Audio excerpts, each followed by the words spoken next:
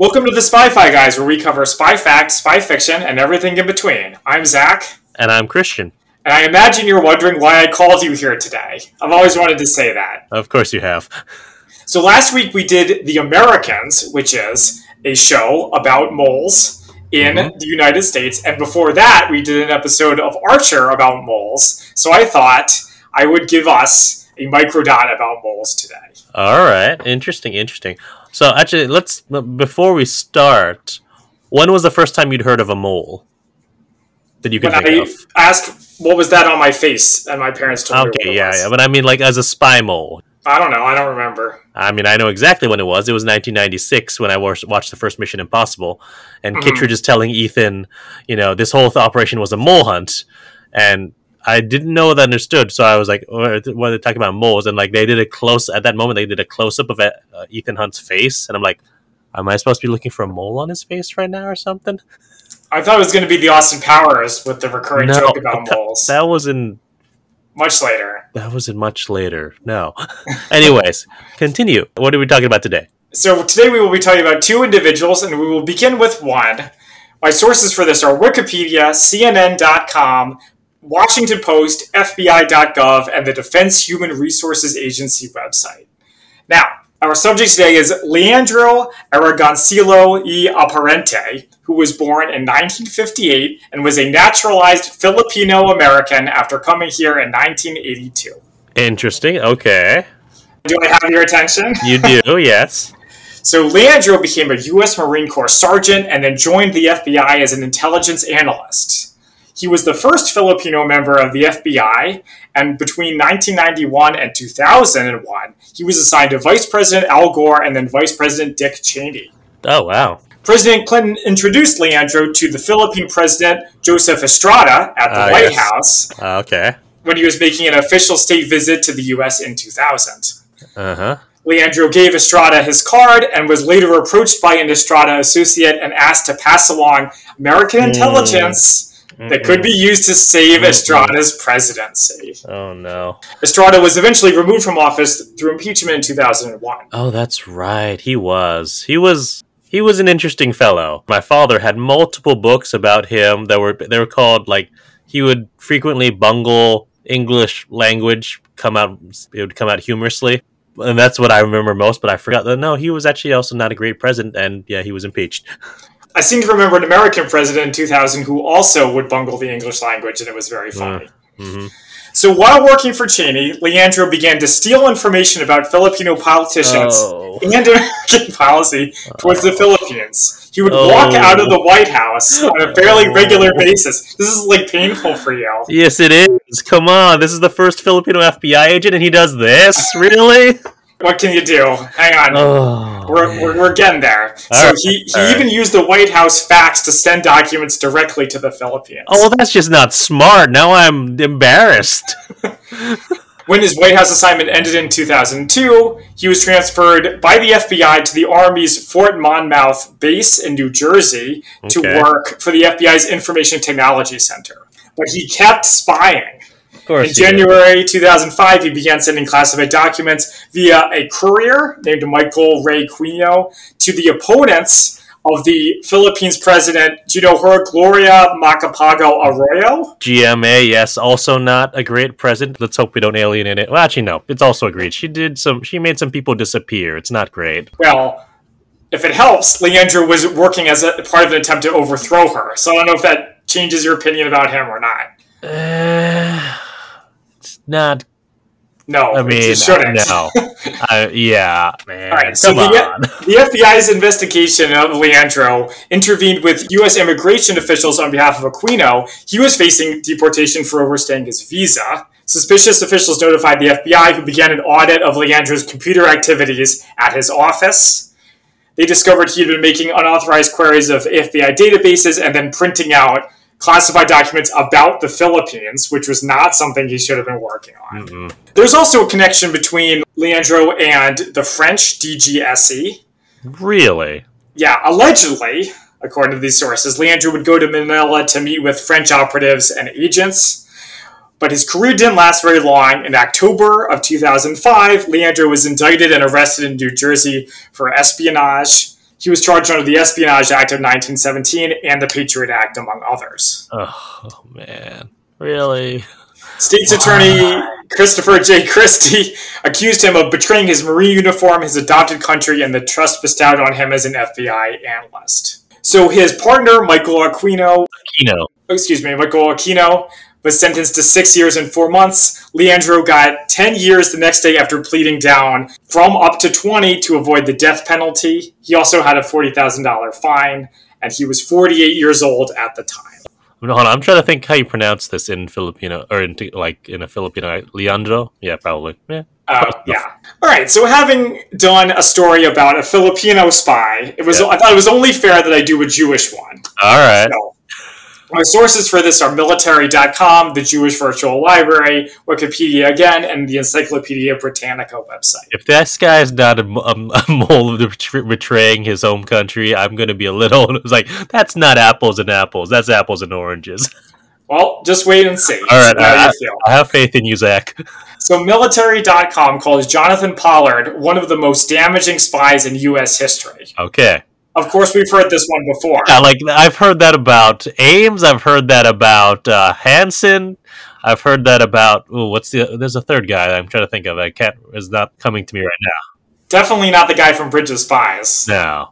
So Jonathan was born in 1954 in Texas, but grew up in South Bend, Indiana, where his father was a professor at Notre Dame. Go Fighting Irish. Jonathan graduated from Stanford and attended a summer camp in Israel when he was 16. Okay. And while he was there, he asked to become a spy. Oh, at 16? At 16. Wow. He later claimed to be a colonel in the IDF and said the Mossad cultivated him to be a spy. Neither assertion was true. Uh-huh. In 1977, he applied for a job with the CIA, but it was rejected after an investigation discovered he used drugs and had a penchant for telling stories. Well, yeah, that would do it. Yeah, some of those stories gave the impression he was an agent for Israel. But Jonathan did go on to get a job with the Navy Field Operational Intelligence Office in Maryland in 1979. Okay. They did not know about the CIA's investigation of Jonathan because it had not been made available to partners. That seems like a flaw. After he was caught lying on the job in 1981, he got a reduced security clearance and was told to seek psychiatric help, but he filed a grievance and his clearance was restored. I don't know all the details about that. All right, the sources didn't get into it. So, even after an Air Force clinical psychologist suggested Jonathan, quote, was grandiose, manipulative, and at times uncertain of what was real, exaggerated, imagined, or false, and recommended therapy and assignment to non-sensitive duties, occasional department and HR movements allowed him to fly under the radar. Over the course of his career, he was promoted from a GS-7 to a GS-13 and commanded by his superiors regularly. Do you know what that means? Is that a lot? We can find out right now. Hold on. This is from Wikipedia. So at least in 2022, what year was this happening in? Looks like about 1982. Okay, so this will give us an idea at least. So there are, from what I understand, it goes there's a range for a GS. So the GS7 will go from 38,500 to 50,050. And you said he went up to 13? Yeah. So that starts at 81,216 and ends at 105,579. So he doubled that. Okay, so that's a big jump. Yeah. Mm-hmm. All right, so in 1984, he was assigned to the U.S. Navy's Anti-Terrorism Alert Center. He contacted officials at the Israeli embassy connected to that country's Bureau of Scientific Relations and began to supply them with boxes and suitcases full of information from state, defense, justice, the CIA, and the National Security Agency. Every 2 weeks between January and November 1985, Jonathan dropped off large caches of documents to a D.C. apartment with a special high-speed copier where they were copied and then returned. Interesting. His trips were so regular, his information so vast, he demanded a raise. Which actually, that sounds like something Robert Hansen would do. Yeah, no, it exactly sounds like that. That's like that. It's I'm so good. And it's really not about the money. It's about the recognition and power. Ah, yes. Did you hear that psychological report from earlier? Mm-hmm. Yeah. There you go. So Pollard wanted to know about Arab and Pakistani nuclear technology, chem bio weapons programs, Soviet aircraft and air defense systems, as well as Arab nations' military and readiness indicators. Mm-hmm. On October 25th, 1985, he was seen carrying a large bundle from his office to his wife's car and was placed under surveillance. And then on November 21st, so less than a month later, he was arrested outside the Israeli embassy in Washington. Oh, wow. He and his wife had gone there in hopes of asylum. His wife was arrested the next day. So Jonathan ultimately performed a plea bargain. He would plead guilty to one count of passing classified information to an ally without intent to harm the United States. I feel like that's important to point out. Uh-huh. There was no trial, so no risk of classified information being disclosed in court. Okay. And in return, the government said it would not seek the maximum sentence. But he would still receive a life sentence. So, not sure how that works. He was given the maximum sentence of life in prison. His wife was sentenced to 5 years. He became the first American to go to jail for life for passing secrets to a U.S. ally. Wow. Some people in the American Jewish community actually were lobbying to get him released. So I worked in a synagogue. Hang on, I'm getting there. So I worked in a synagogue in, the mid-2000s, and they had a free Jonathan Pollard poster on one of their bulletin boards. And I asked them why they were going to bat for a filthy traitor. In those specific words? Maybe not in those specific words. So what they said was that, yes, he did what he did, but his sentence was totally over the top. No other person has been gone to life in prison for spying on a U.S. ally. So basically, it's not fair.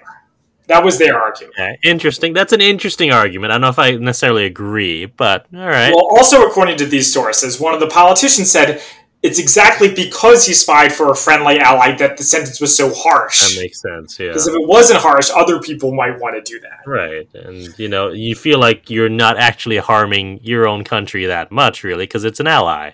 Yeah, so you gotta go down hard on them. Yeah. And I, for one, intend to agree with the politicians. Jonathan's wife was released in 1989. They got divorced a year later, and he got remarried while in prison. Oh? To who? I don't know. I didn't look it up. Israeli Prime Minister Shimon Peres apologized for Pollard's actions and dissolved the scientific intelligence agency that worked with him. The complete list of the information that he passed on was so vast and damaging that it still hasn't been disclosed. Wow. But he was eventually released in 2015.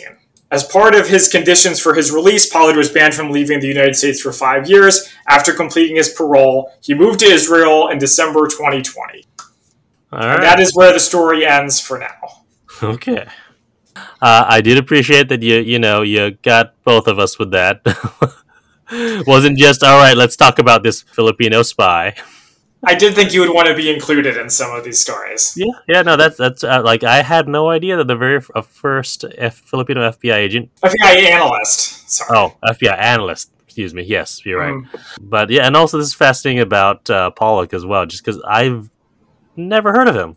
Yeah, as a Jewish person, he's something that we hear about, because some people say, yeah, we didn't agree with him, but what he did was ballsy, and a lot of people are like, well, it's really embarrassing for the community, because one of the anti-Semitic stereotypes is that Jews are loyal to other Jews and not their country. Right, yeah, that's... When one of them is a traitor, it makes the rest of us look really bad, and we don't appreciate it. Fair. Well, thanks for that, Zach, and thank you all for listening. You can find us on social media at The Spy-Fi Guys on Facebook, Twitter, and Instagram. Until next time, I'm Christian. And I'm Zach. And we are The Spy-Fi Guys signing off. Thank you for listening. If you enjoyed our podcast, please be sure to rate and review us on iTunes. The theme music is by Jer Fitzgerald and Big Man Joe. Media reviewed by our podcast are the intellectual property of their respective copyright holders, and no infringement is intended. This is a personal podcast. Any views, statements, or opinions expressed in this podcast are personal and belong solely to the participants. They do not represent those of people, institutions, or organizations that the participants may or may not be associated with in a professional or personal capacity unless explicitly stated. Any views or opinions are not intended to malign any religion, ethnic group, club, organization, company, or individual. You can find our podcast on social media at The Spy-Fi Guys on Facebook, Twitter, and Instagram.